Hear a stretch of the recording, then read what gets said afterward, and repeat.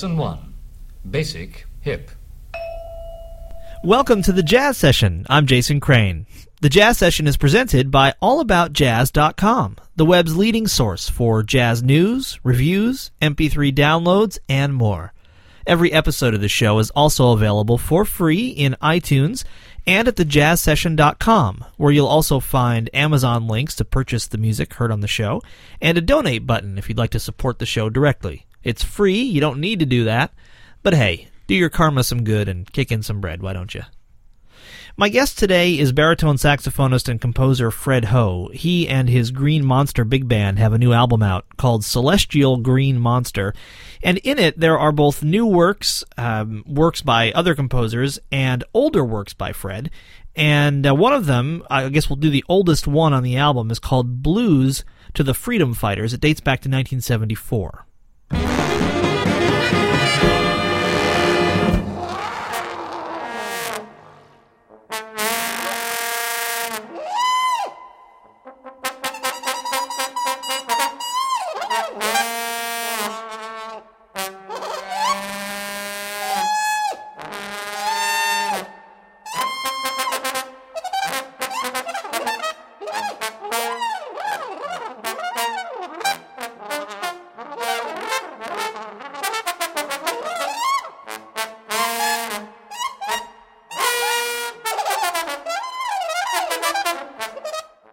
My guest is composer, arranger, bandleader, baritone saxophonist Fred Ho. He and the Green Monster Big Band have a great new record out called Celestial Green Monster.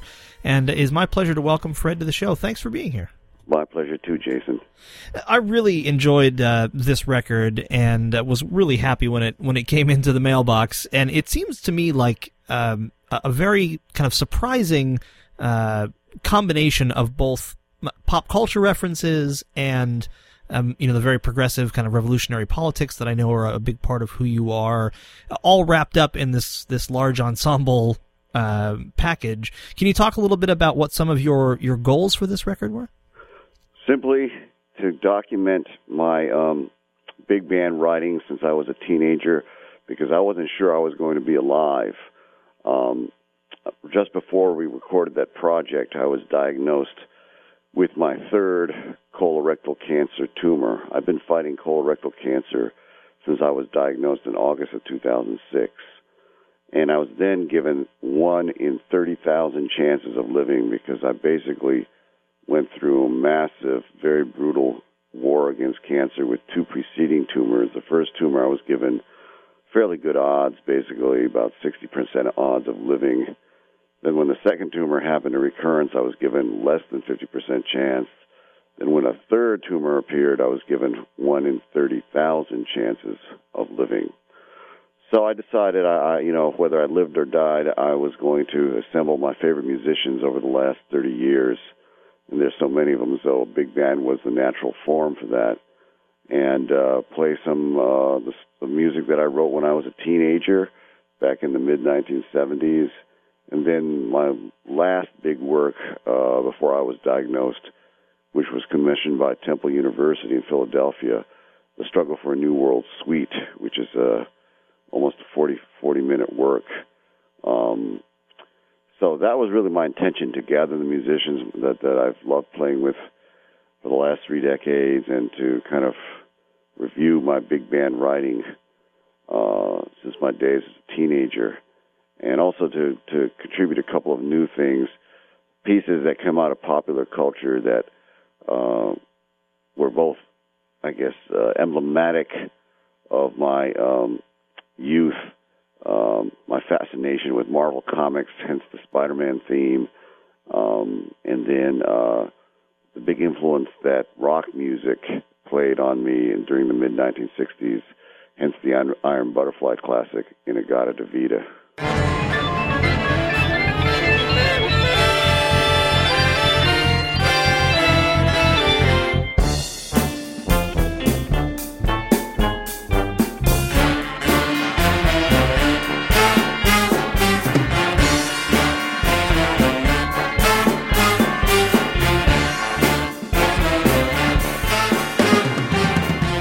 In the garden of Rita, honey, don't you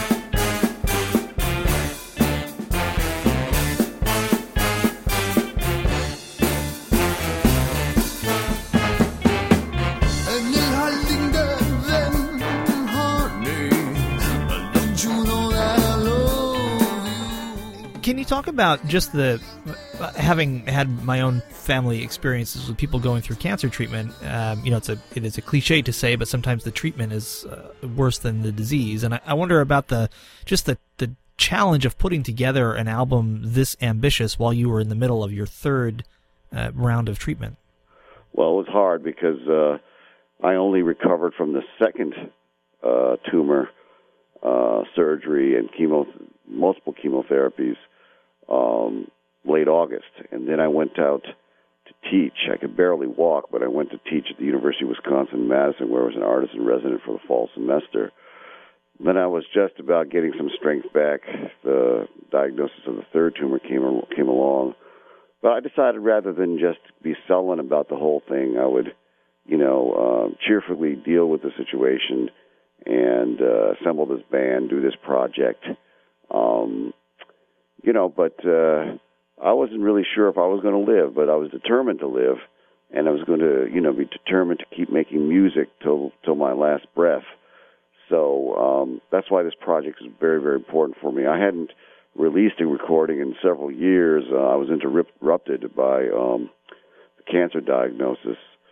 So, whether I was going to live after the treatment for my third tumor, at least I wanted, there to be some kind of record, if you will, of, what musically was important to me. And I've always, even when I've written for small groups, always loved the large concept. One of the things that I've been fortunate to teach myself is, how to make even small-scale projects sound like big-scale projects. The possibility of the epic, has always, been kind of signature to my arranging and composing abilities. So I wanted something that would really be an epic statement. The battle against the cancer battle has been epic. I don't know too many people who have survived, what I've been through. And, I've been through 7 surgeries. I exhausted every single chemotherapy drug multiple times that has been invented by the Western medical establishment. So by all accounts, I should be dead.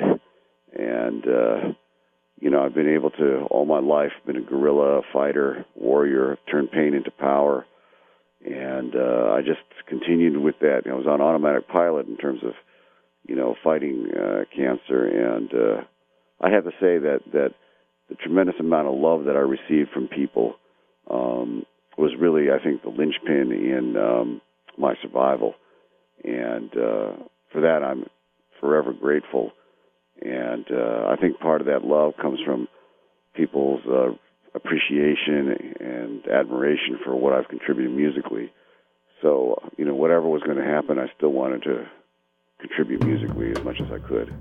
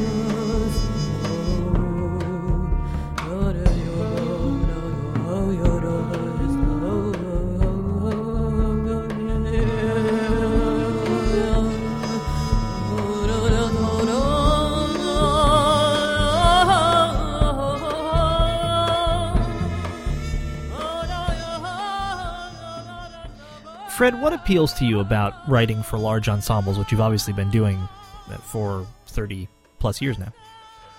Just the entire cosmic possibilities for sound. That we don't have to be accepting of the status quo, or what Sun Ra said, that everything possible has been tried, but nothing has changed. What we need is the impossible. And I find that with larger numbers of forces, with singers and musicians and dancers and martial artists and video artists, in this collaborative process, that we can really imagine new worlds. And that's, I think, been in line with my political commitment to not be content with compromise or attenuation or pragmatism, but to imagine the impossible and to pursue it and realize it. So I find that, working with extended forms and with greater forces, and that is just more than just musicians, but, stage directors, choreographers, lighting designers, costume designers, performers of all kinds, that, we can really be limitless and boundless in our imagination, and imagination is the key to realizing a new future.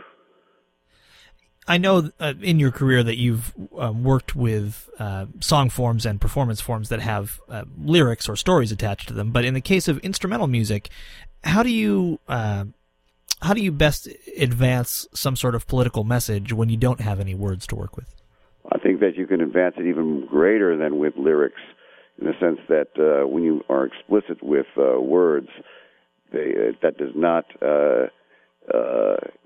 because it's explicit, is not as abstract or demanding of the imagination. So I find that instrumental music demands more from the imagination, both from the creator as well as from the listener, and also from the performers.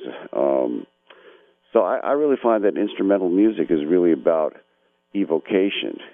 It's about the evocation and visualization of ideas and emotions simultaneously, and about possibilities, hearing inside of textures and rhythms and so forth, that even beyond what the creator intends you to hear.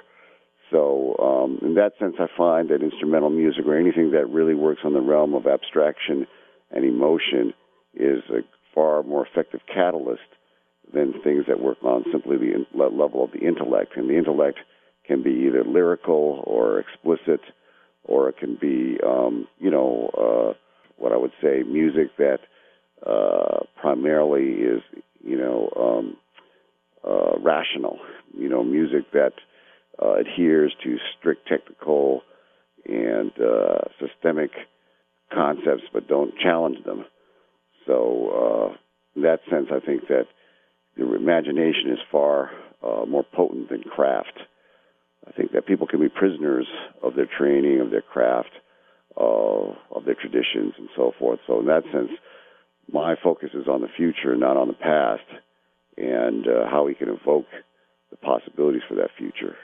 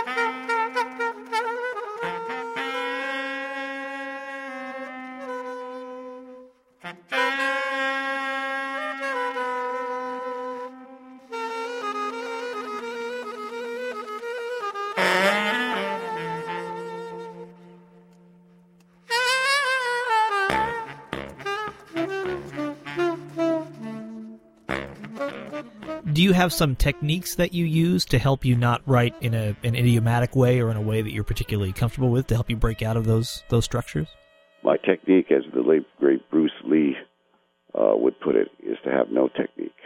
Which sounded nice when he said it, too. And I guess my question is what that means when you actually have a blank piece of staff paper in front of you or whatever mode you use to compose. What does that mean? What are some of the next steps for you? Well, the main thing is to take yourself intellectually and emotionally to a place that you haven't been, nor where anyone else has been. And from that, because you've practiced and worked at and studied for so long that it's become internalized and intuitive, that you don't fall upon any tropes or any conventions or any rules for that matter. Though when I look at my piece, I constantly revise, but I don't revise a whole lot. When I'm done, and I know that it's correct, even though it may be difficult and challenging to execute or perform. I'm convinced of it. I've heard it already inside of me, and it's ready to go. It's ready to be rehearsed. So there are really no answers for that. I mean, I have composition students, and I can teach composition, but I teach it from the point of view of really figuring out what's inside of the composer and helping them really get clear about what they want to say. Not be equivocating, not be wishy-washy, but really be forceful in what they have to say. So, I look at their voicings, for instance, like if they're going to write for 5 saxophones, a standard saxophone section in the big band, I look at those voicings and I ask them, is that the most imaginative thing that you can say with that voicing? Or are you repeating Frank Foster? Are you repeating Thad Jones? Are you repeating Toshiko Akiyoshi? They've done this voicing before. What can you find? Listen to Super Sax. How do they, voice the Charlie Parker line? Are you repeating that? Are you copying that? Maybe not deliberately or, with intent of plagiarism, but, have you really pushed yourself, to go beyond, what's been done already? Have you thought about how much you rely upon your training or convention or familiarity and not push yourself beyond that?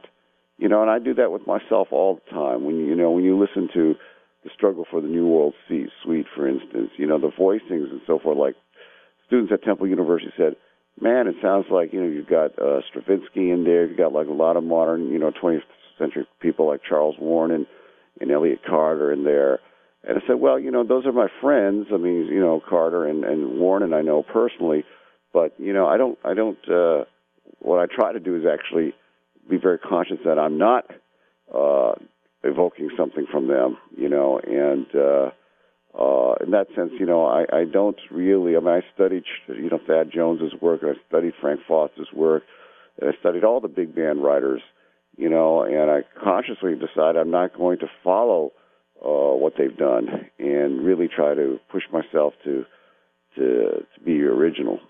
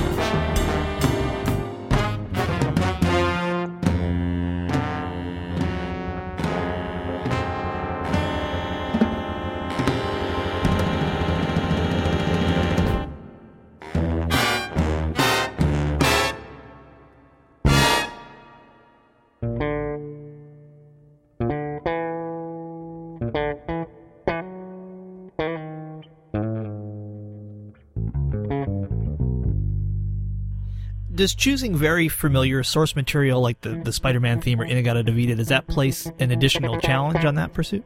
Very much so, because I don't want to write unison. I want to use 12-tone technique, for instance, in my vertical voicings of that vamp line, da da da da da da. I don't want. I have 5 saxophones, 4 trumpets, and 5 trombones in terms of horns. Okay, so that exceeds 12 tones. And sometimes I give a player like Hafez Modir Zadeh, the Iranian American, what he would call a chromodal or variable temperament part. I sketch out the line for him, but I said, don't play it using Western diatonic temperament. Play it using Persian quarter tone, and that's what I think gives the spice and the bite to these horn lines. Because many people would say, well, you can, these is rock songs. You got to voice them following the rules. And, I threw out the rules, but I wanted to show that you can take, quote unquote, simple material, like rock tunes,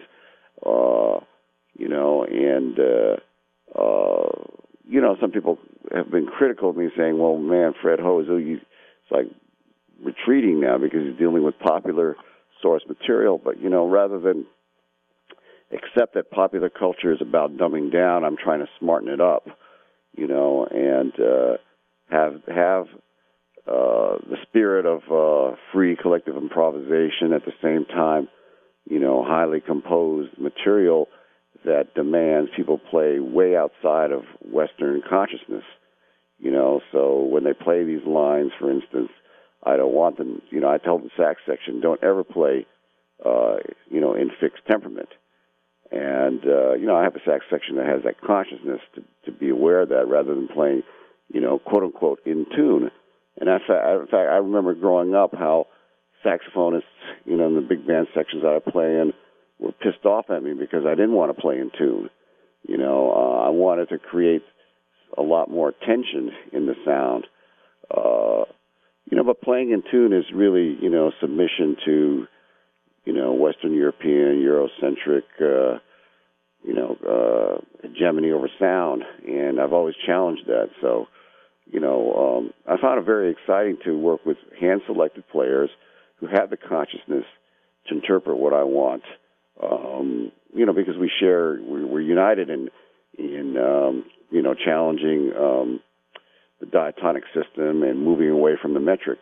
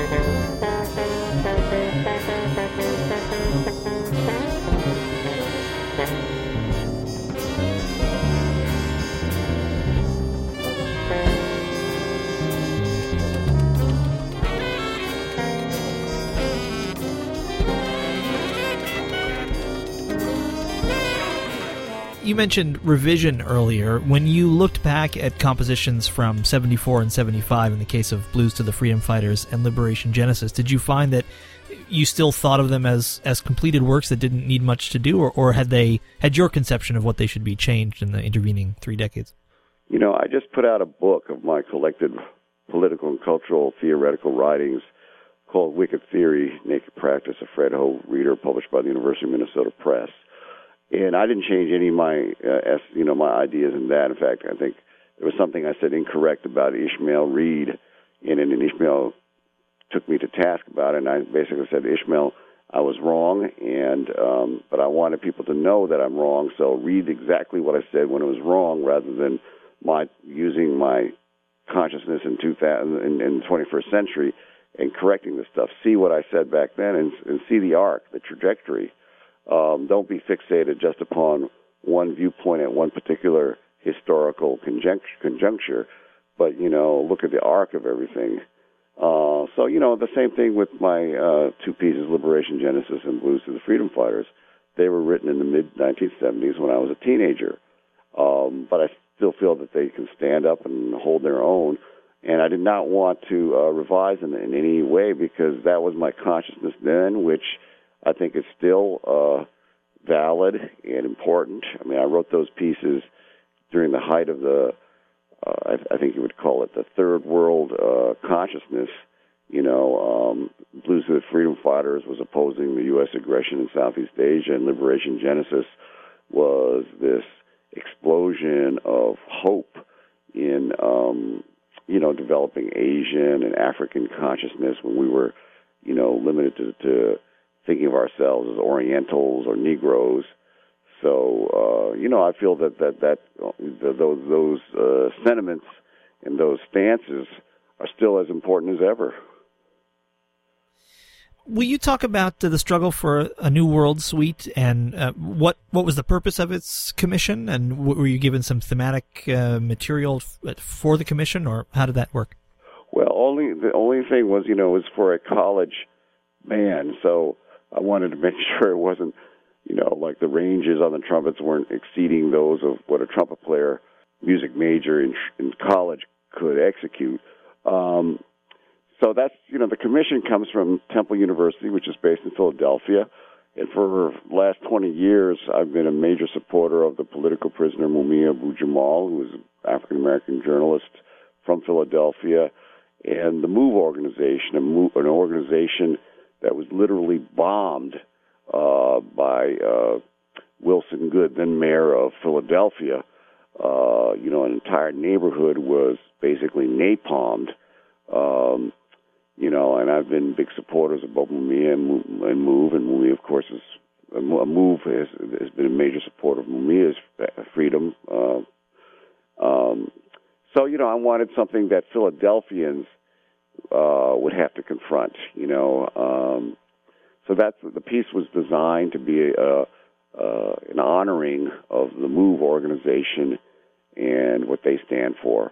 Musically, I was approaching this from the point of view of, music that was really outside of the box, yet at the same time very rooted in the community, that connected to the traditions, because their philosophy, the philosophy of John Africa, is a philosophy based on natural and organic life and living, and how human communities need to be much more in tune with natural processes. So, I wanted that in the way I approached music, but at the same time, not be solipsistic, things that worship the past, not, things that are atavistic, not solipsistic, atavistic, blindly worshiping the past, but, that we're connected to history and tradition at the same time. We're revolutionary. So hence the use of complex meters and, very tightly voiced and dissonant harmonies and so forth.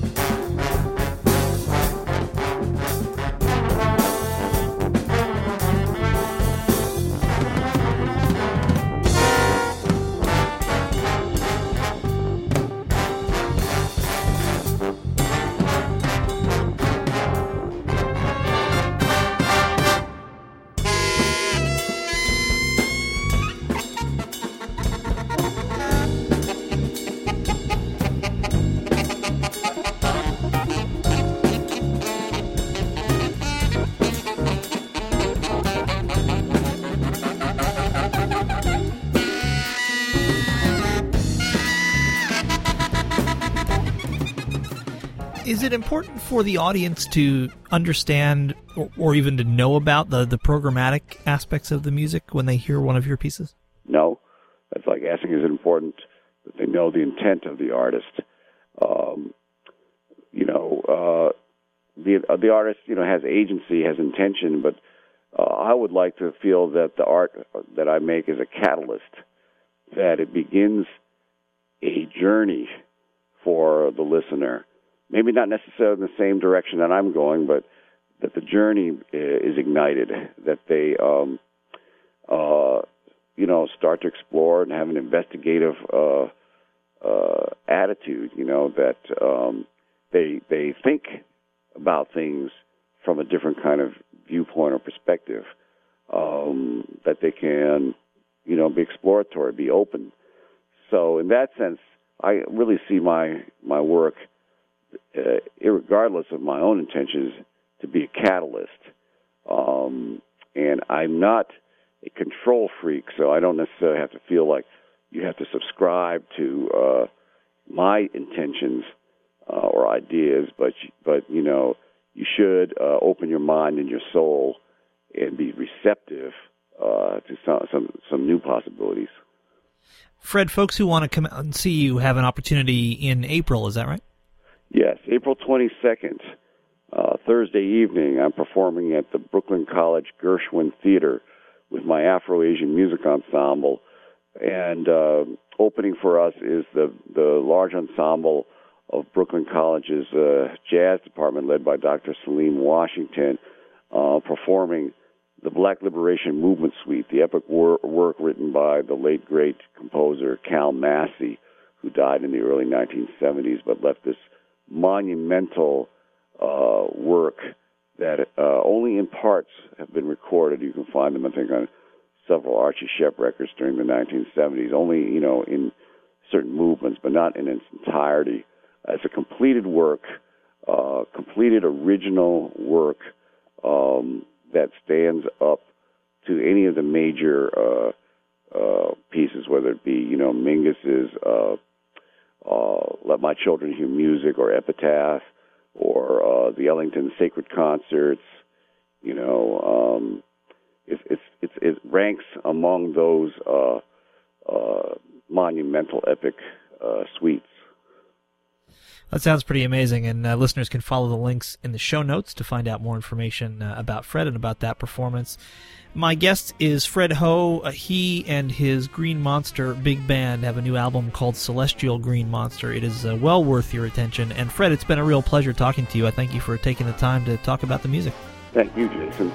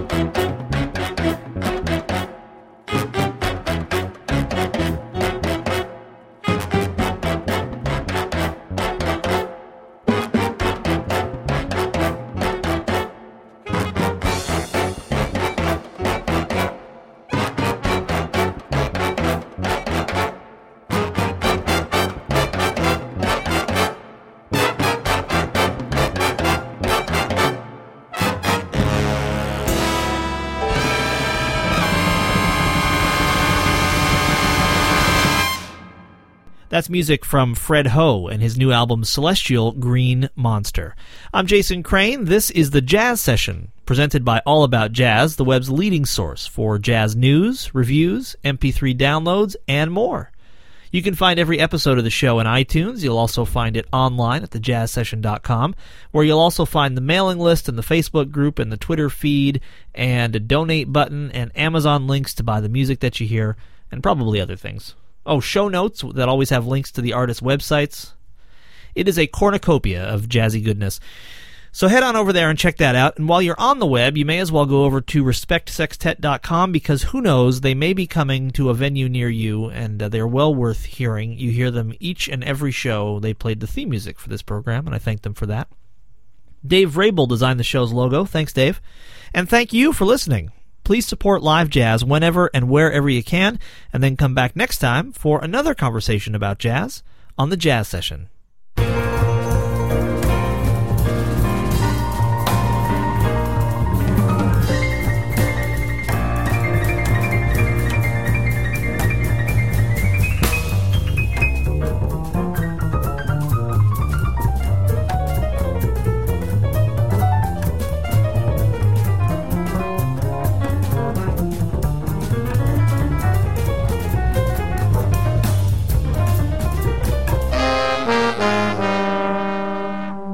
Thank you for listening, everybody. Bye. Bye. Bye.